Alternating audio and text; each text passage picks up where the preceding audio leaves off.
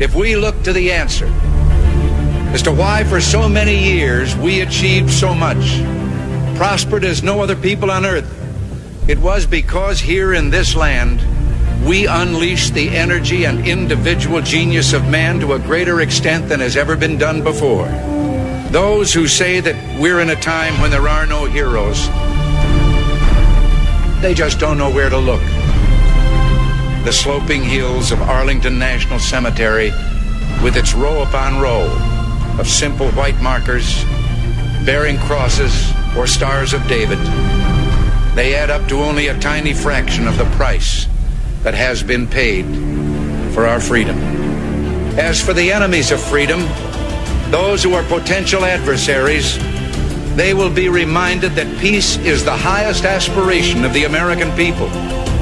We will negotiate for it, sacrifice for it. We will not surrender for it now or ever. We are Americans.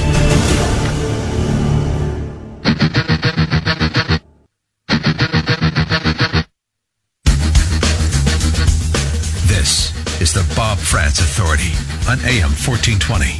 The Answer.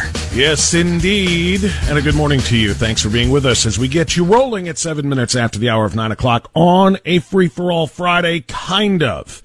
I'll explain in a moment. The 31st and final morning of the 7th month of the year of our Lord 2020. Good news. It is the last day of another month. It puts us another month closer to ending the disastrous year that has been 2020 in about a billion different ways.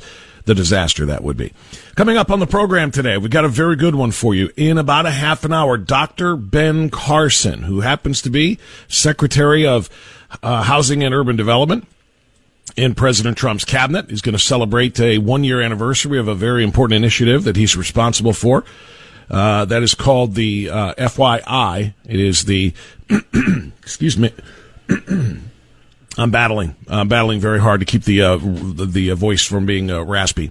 But this is a very important initiative by Dr. Ben Carson, helping youths. It's fostering youths to independence is what FYI stand for, and it's a very important program that has taken young people under the age of 25 who are in danger of homelessness and making sure that they did have fair and appropriate and available housing. It's an important thing. Now, that's the main reason we're going to talk to Dr. Carson, but we're also going to talk to him about his friend. Herman Cain's passing yesterday hit a lot of people very hard, but especially people who were very close to him. Dr. Carson is one of them. So we're going to get his thoughts on the passing of Herman Cain, and I will offer some thoughts about that as well. And in addition to the passing of Herman Cain, we will talk about the extraordinarily incomprehensible, celebratory, and mocking tone that the American left has taken over the passing of Herman Cain. Let me say that again. Celebratory and mocking Herman Cain on the day of his death. I've said for a very long time that Twitter is a toxic cesspool of hatred, that online social media platforms that I am ashamed to have accounts on are extraordinarily toxic and dangerous. And yesterday was just an example of it. They celebrated Herman Cain because Herman Cain was diagnosed with COVID not terribly long after he went to the Donald Trump rally in Tulsa. And they are then blaming Donald Trump, blaming Herman Cain for not wearing a mask, blaming him for being in a crowd of people very close to one another, and saying essentially that he deserved it.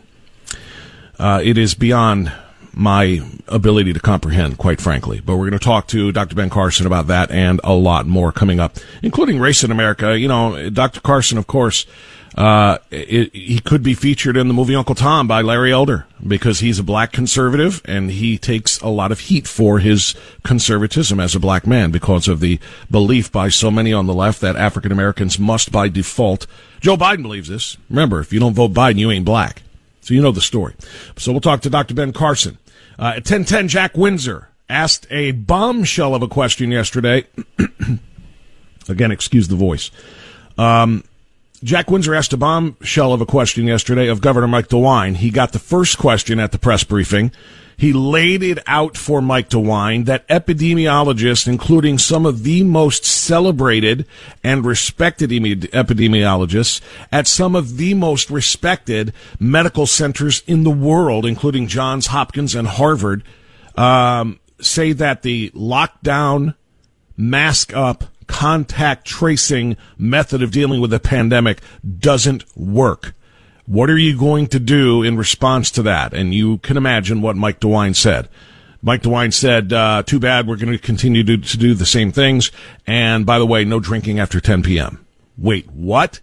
Yeah, that happened. So we'll talk to Jack Windsor about that at 10:10. And then at 10:35, you're going to want to be here for Breitbart senior technology correspondent, who's going to be joining us to talk about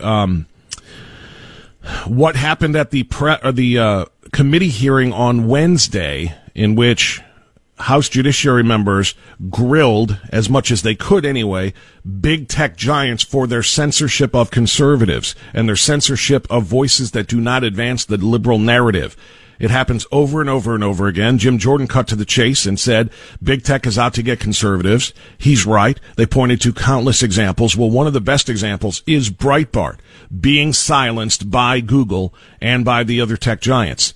And senior technology correspondent Alan Bakari of Breitbart will be joining us at 10:35 to talk about, can conservatives get a fair shake on social media? And if not, what can be done about it? And the answer is probably nothing, but we're going to highlight the problem coming up. So Carson, Windsor, and Bakari are the guests today, and I want you to be here as well. 216-901-0945. That's 216-901-0945 or 888-281-1110. I want to hit you in the opening segment with a little bit of audio. Did you listen to Barack Hussein Obama at all yesterday?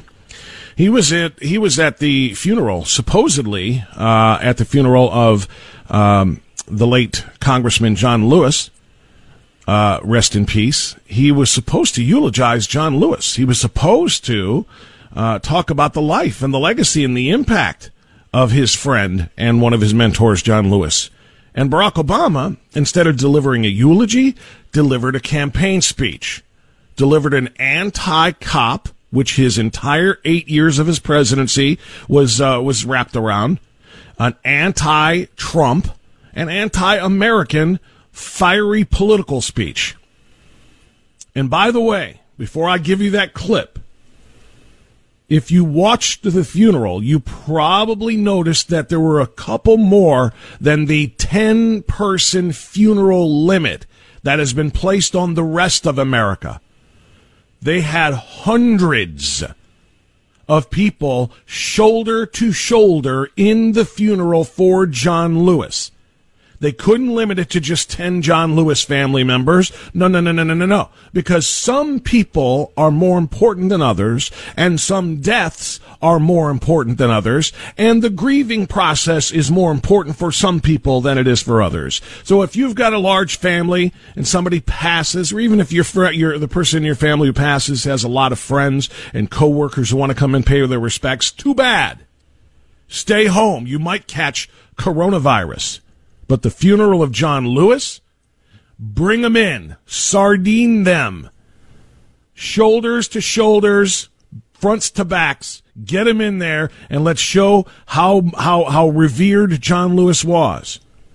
And John Lewis was revered by people who are on his side of the political scale ideologically, and of course by those who respect what he did in fighting for civil rights, which is extraordinarily important. It's hard. It was hard for people to fight for civil rights against all of those Democrats who opposed them. And John Lewis was one of them. He fought, and he took a beating. And we all know John Lewis's story. But if you can put 500 people into a funeral for John Lewis, you ought to be able to put a few more than 10 for a regular American. At least that's my view. Now here's the eulogy from former president, the most divisive, and to me, the most repugnant president in American history. The most anti-American president in American history, the most corrupt president in American history. But today, we witness with our own eyes police officers kneeling on the necks of black Americans. I can't even let it go any further without commenting. Police officers, plural, with their knees on the necks of black Americans, plural. I saw that happen one time. I also saw that happen identically to a white man in Dallas, Texas, 5 years ago while you were still president. Did you say a word about the knee on Tony Timpa for 14 minutes that caused his lungs to essentially fold? Not a word. Not a word. Keep going, Mr. Divisive. George Wallace may be gone, but we can witness our federal government sending agents to use tear gas and batons against peaceful demonstrators. But they applauded that easily provable lie from Barack Obama as he continued his I hate Americans and I hate white Americans and I want to foster division between black and white Americans and I'm going to continue to do in my retirement what I did in my years in office. He stood there and lied and at a funeral he's supposed to be delivering a eulogy for. Calling the rioters who are destroying buildings, setting fires, smashing windows, shooting fireworks at cops, throwing rocks and bottles at cops, injuring them by the dozens, calling them peaceful protesters, and suggesting that federal agents, he had to use the word federal, under the orders of Donald Trump, were attacking these peaceful protesters. Barack Obama is no less a scumbag today than he was when he was in office. Maybe a little bit worse, considering he's using a funeral to deliver these lies. But even as we sit here, there are those in power who are doing their darndest to discourage people from voting by closing polling locations and targeting minorities and students with restrictive ID laws and attacking our voting rights with surgical precision, even undermining the Postal Service in the run-up to an election that's going to be dependent on mail-in ballots so people don't get sick. You mean people like the hundreds of people you're screaming at as they give you a standing ovation? Are they worried about getting sick while they gather to listen to you grandstand with your lies and your racism? Barry?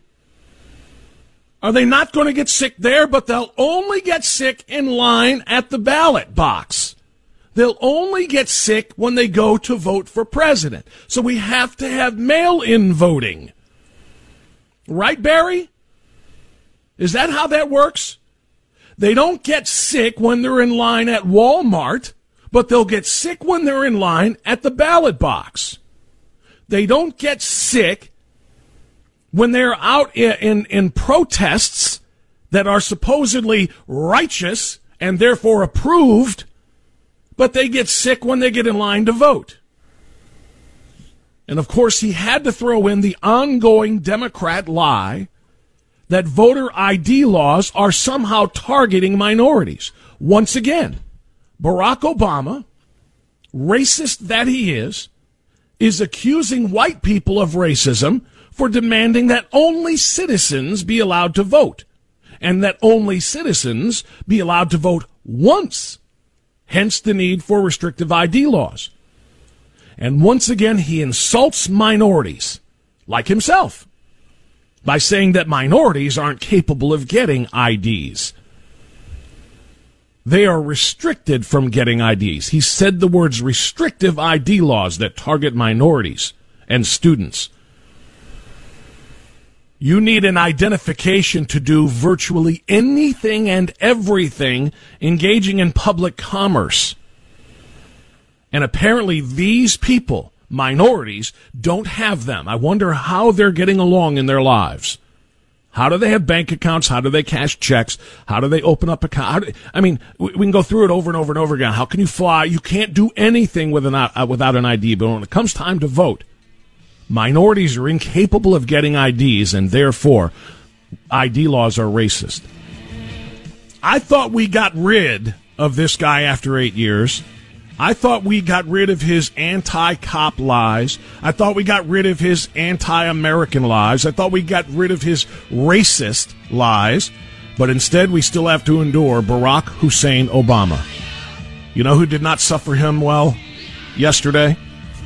Tucker Carlson didn't. He had a pretty interesting response to Barry Obama's eulogy for John Lewis.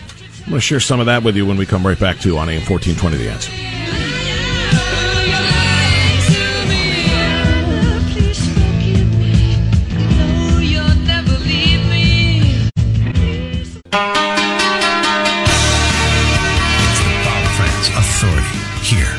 AM 1420. The Answer.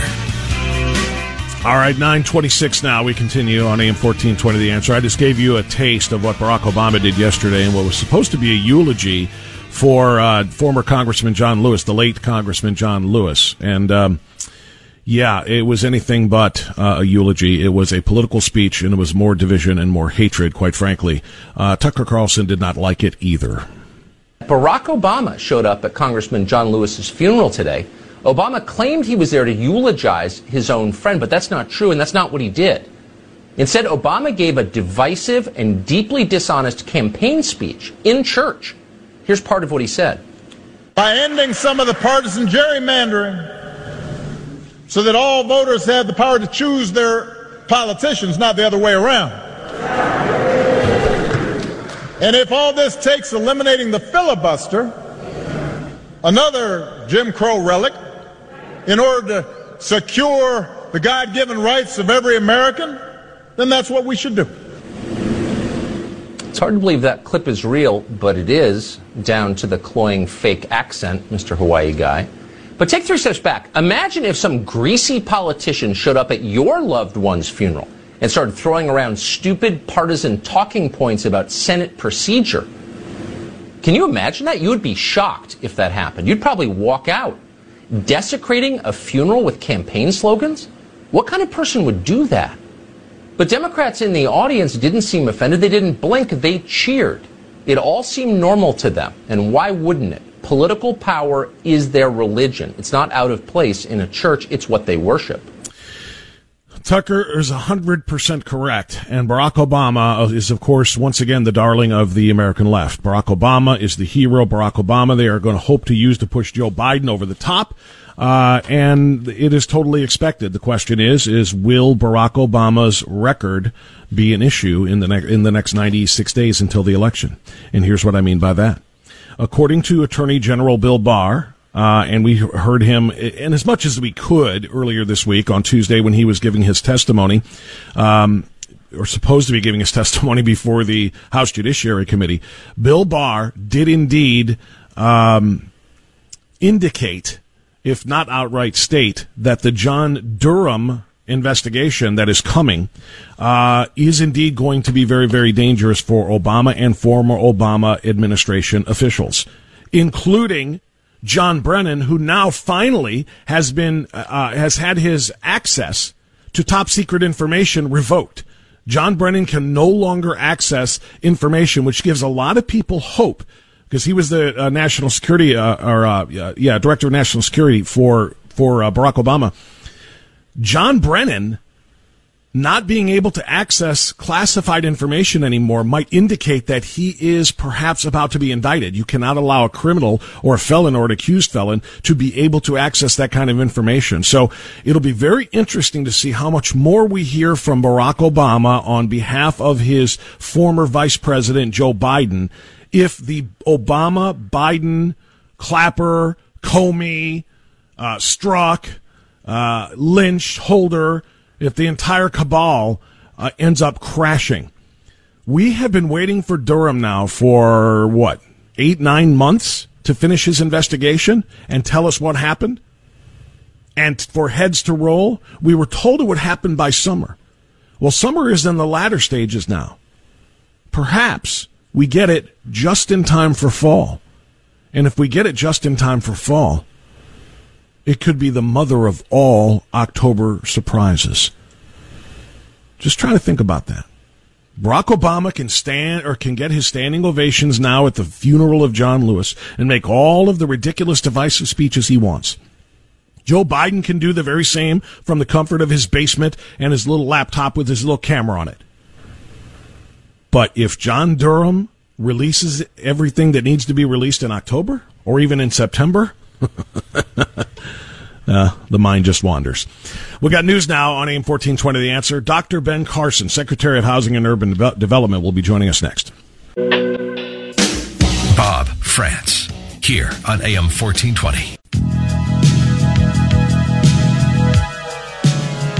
All right, 9:35. We continue on this Free for All Friday edition of the Bob France Authority on AM 1420 The Answer. Thanks so much for being with us.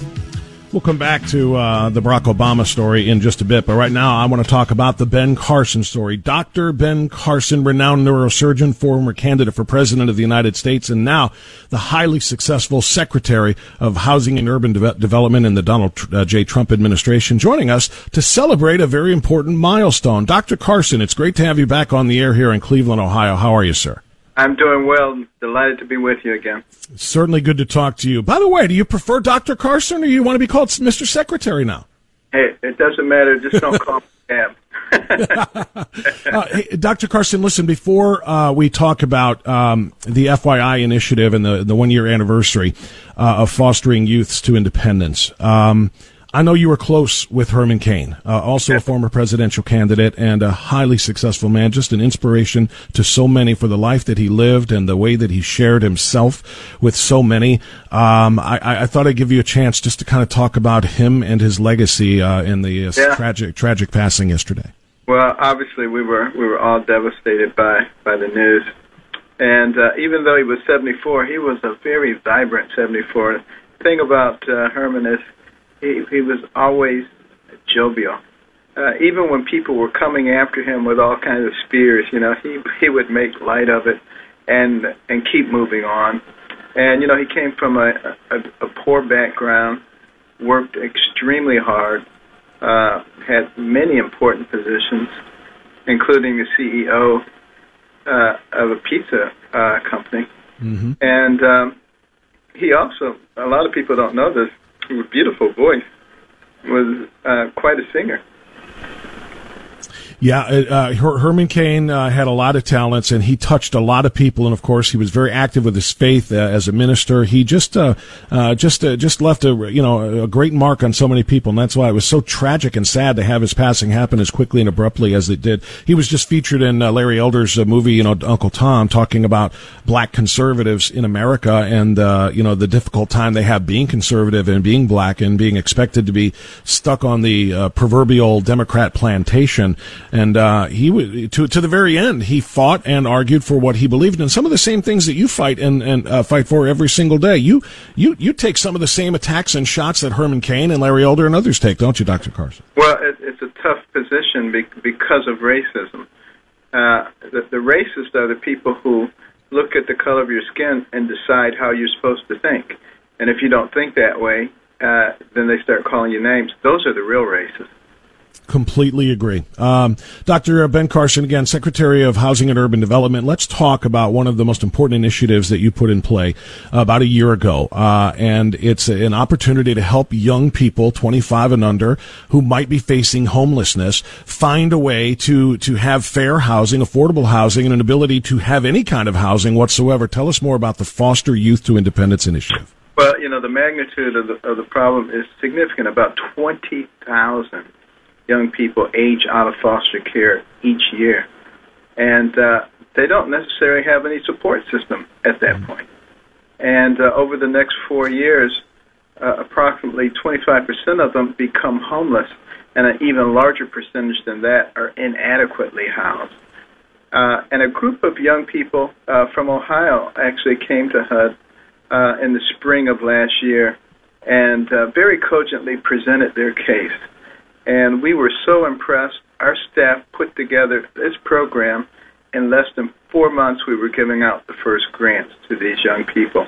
And these grants allow them to actually have a place to live, have some security at a time, when their lives could go in any direction, and also provides a lot of the wraparound services that are needed, support systems, so that they can continue their education. In many cases, they don't have a high school diploma. They can get their GED, and medical needs, all the things that are necessary in order to put a person on the right trajectory and allow them to become self-sufficient. Because when the program is over, and it can be up to 3 years, we want them to go out there and to be self-sufficient adults. Dr. Ben Carson is our guest, talking about assisting people, as you heard, who age out of the foster care program and helping them in their young adulthood if they don't have a support system. It's very important work. Doctor, I'm going to go to the doctor card here. I asked you about secretary versus doctor. Let's do the medical part and ask your opinion on what's going on with coronavirus and the COVID-19 response. The team, and I know your specialty is neurosurgery, not epidemiology, but the team in the White House task force, Dr. Birx and Dr. Fauci and others, seem to be indicating that we are not going to be past this anytime soon. I don't think we can survive economically if we shut down again, or if we even have the restrictions that are in place now, if those things aren't lifted anytime soon. It's a delicate balance. How do you feel that it is being handled right now? Well, we learn new things about it. It's called the novel coronavirus because it's new. And, we've never had anything quite like it before. And we keep discovering things about it that we didn't know before, and that's why the recommendations keep changing. But we are learning about it. That's the key thing. And we're learning how to control it and what kinds of things we each need to do. And that's where the concentration needs to be. We know that, wearing masks is useful. We know that hand washing is useful. We know that social distancing is useful. We also know that we cannot destroy the economic infrastructure of this country, or a lot more people will die from poverty than would ever die from the virus. So we have to be able to integrate those two things together. Some people who seem to be able to only concentrate on one thing or the other. But that's why we have these complex brains that God gave us, so that we can adjust in an appropriate way. And there are some vaccines that are going to be coming out. There are several that are in phase 3 trials now, or getting ready to go into phase 3 trials. So we will have something soon. And there are some therapeutics that are fantastic that are working their way through FDA that do things like inhibit the ability of the virus to produce a protective protein coat and destroy it extremely quickly. So, just being able to, safely get these things out, that will really help us to be able to open up the economy quickly. We need to really concentrate on that. No question about it. Dr. Carson, let me ask you to put the secretary hat back on now, and I want to ask you about Joe Biden's plan. Joe Biden, about a week ago, announced that he essentially wants to revive Barack Obama's plan, or the plan that he shared with Barack Obama, called Affirmatively Furthering Fair Housing.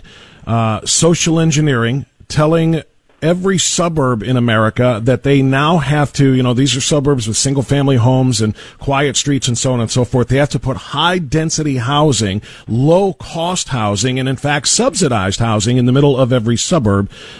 They call that fair housing. A lot of people fear that all that's going to do is drive property values down because of the condition of some of those units. How do you feel about Joe Biden reviving that scheme? Well, it's the AFFH, or Affirmatively Furthering Fair Housing, was part of the Fair Housing Act of 1968. It was a sentence that was mentioned. The previous administration decided to take that sentence and to expand it into total government control of every municipality in the United States that receives, federal funding. And that obviously is anti-federalism. This country was founded on the fact that, individual communities would have control over what was going on in there, and that the officials would be answerable to the voting populace.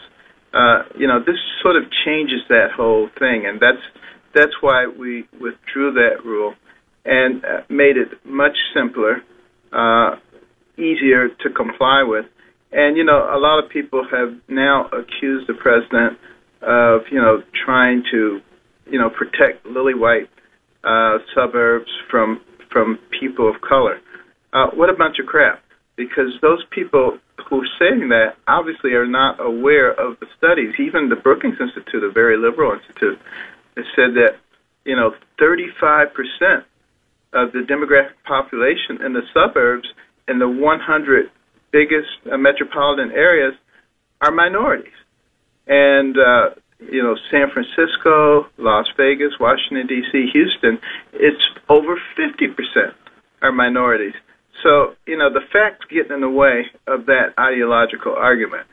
And, what we really are talking about is, are we going to have an America where the local citizens are able, in conjunction with their leaders, to come up with good solutions for housing? Or are we going to have a place where the government dictates to everybody what they have to do? And by traveling all over the country, which I have found that, multiple places around the country are doing an excellent job of figuring out how to provide housing so that policemen and teachers and nurses can live in the same neighborhoods where they work without destroying the character of a neighborhood and of a municipality. It can be done quite easily. And people use the hysterical argument to frighten people. Very well said. And to answer your question, I think it's clear what Joe Biden and his team will do. They want the federal government to make those decisions rather than have it happen organically, locally. Dr. Ben Carson is in charge of all of this right now. He is the Secretary of Housing and Urban Development. Again, congratulations on 1 year on the FYI initiative, Dr. Carson. Please keep up the great work. Thank you so much. Talk to you soon. Thank you for coming on. We love to talk to Dr. Ben Carson. All right, it's 9:46. If you don't know what Dr. Carson and I were talking about, I'm going to share it on the other side of the break here. It was about a week ago. Joe Biden essentially announced that he wants to ramp up this social engineering scheme called Affirmatively Furthering Fair Housing. It's got a nice name, and it was part of the Fair Housing Act, which was noble, of course. No one should ever be denied an opportunity to rent or buy a home or an apartment in a neighborhood of their choosing because of their skin color or their sexual orientation or their biological sex or any other reason. No one should be denied that. That's the essence of the Fair Housing Act. But that's not what this is. This is something very, very different. And if you don't know the details, I'll give them to you next, right here on AM 1420, The Answer. There is no turning back. No.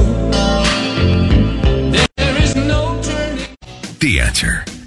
Okay, 9:52. I want to hit on two things that I was talking to Dr. Carson about. The first one, he mentioned about the extraordinarily dangerous ramifications to health of another lockdown or continued restrictions or kids not going back to school, which looks like more and more that's going to be the case in the state of Ohio because of the pandemic. Yesterday, the Cuyahoga County Board of Health made their recommendation that all county schools stay closed.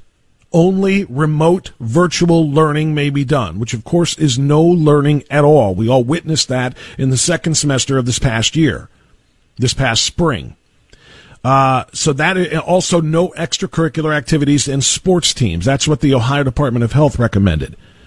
This is going to be devastating. I'm sorry. I want to apologize. That's what the Cuyahoga Department of Health recommended. The Summit County Department of Health did the same thing. So it might as well be the entire state. They might as well be the entire Ohio Department of Health. But for now, individual county departments of health are making these recommendations, and the ramifications are going to be devastating.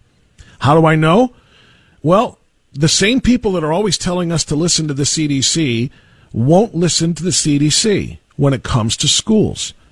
Center for Disease Control Director Robert Redfield said that suicides and drug overdoses have surpassed the death rate for COVID-19 among high school students.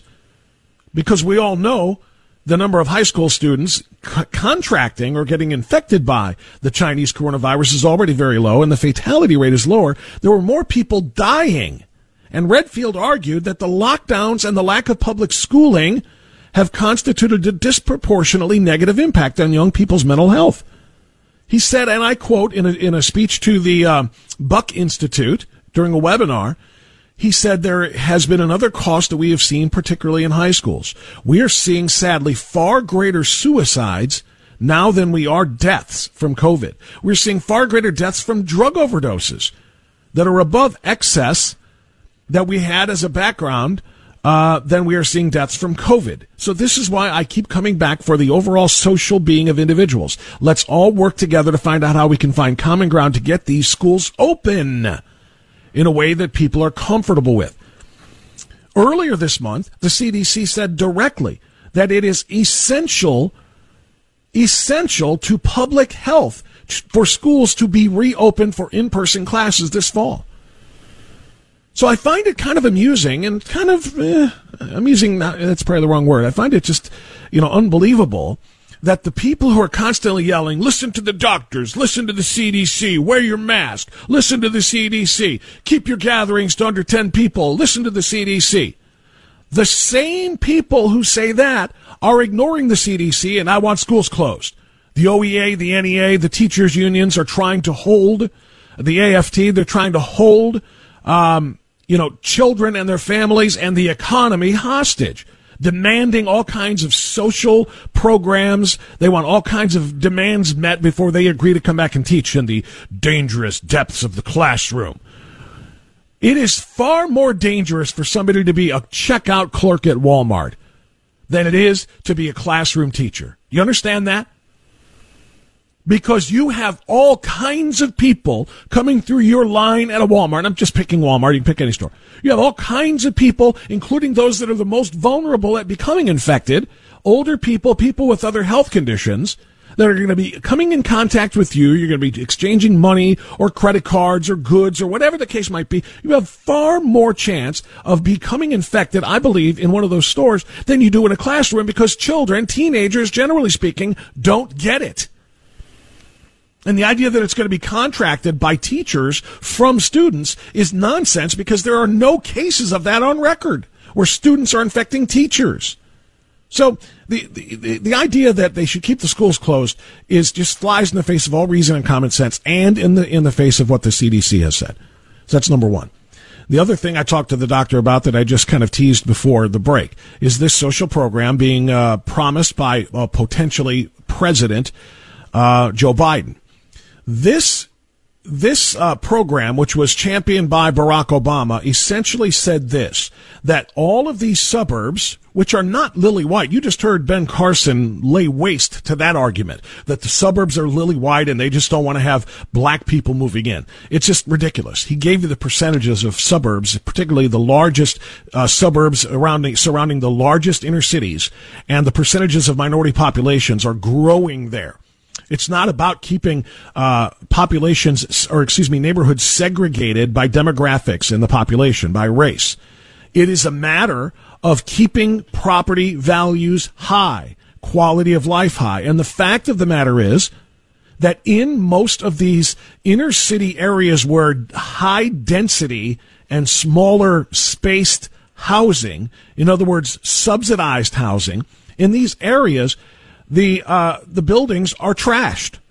The buildings are trashed. The property is not taken care of because the individuals who are living in them don't own it. Now, it's no secret to say that, this is why it's so important for landlords these days, and why so many people are selling their properties, by the way, rather than being landlords, because when you rent to somebody that doesn't have a stake in the property, they don't care about it. If there are holes in the wall, if all kinds of damage is done, I could bring on landlord after landlord after landlord to give testimonials to this. Renters don't take care of their property quite as well as homeowners do, because homeowners have a stake in it. Well, double, triple, quadruple that statement for people who are not even paying their own rent.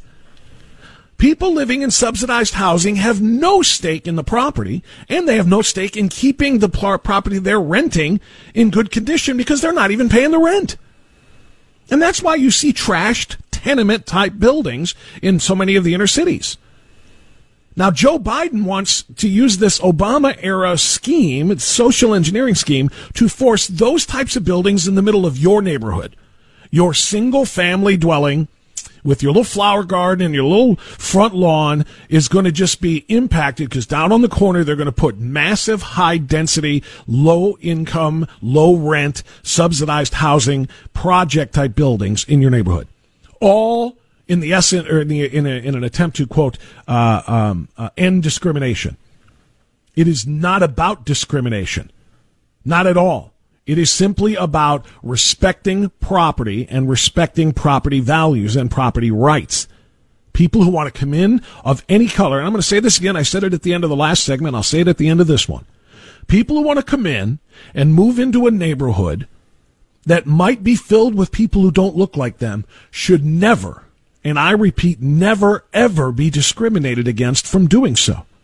There should never be a consideration of someone's skin color or their sex or their sexual orientation in any housing decision or in any sale. That should never be a factor. What should be a factor, though, is how properties are kept. And what Joe Biden is trying to do here in the name of ending discrimination has nothing to do with discrimination. It has everything to do with governmental control and an attempt to move liberal Democratic voters who, generally speaking, live in those inner city, high-density housing that turn into tenements. Those individuals are Democrat voters. And the idea of putting Democrat voters in white districts, generally speaking, or more white majority districts, is very, very appealing to them. This is about politics, not about anti-discrimination. News time now. Jack Windsor next. AM 1420, The Answer.